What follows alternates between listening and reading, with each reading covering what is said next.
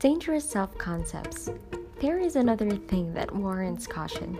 It is very dangerous to allow people to declare themselves publicly on negative aspects of themselves. If a man regards himself as someone who follows the philosophy, I never get mad, I just get even. Or if a girl thinks, I'm terrible at math, we must avoid situations where they might state that too firmly.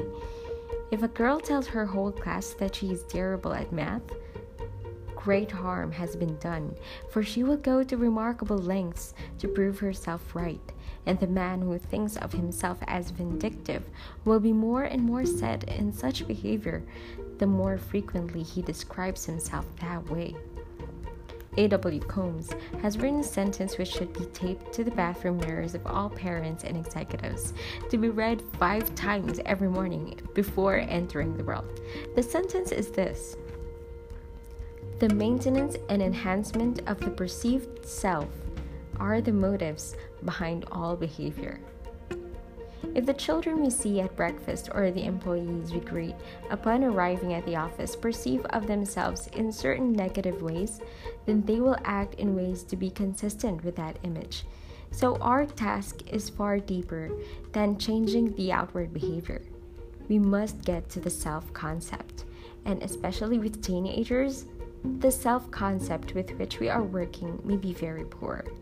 Child psychologist James Dobson writes, I have observed that the vast majority of those between 12 and 20 years of age are bitterly disappointed with who they are and what they represent.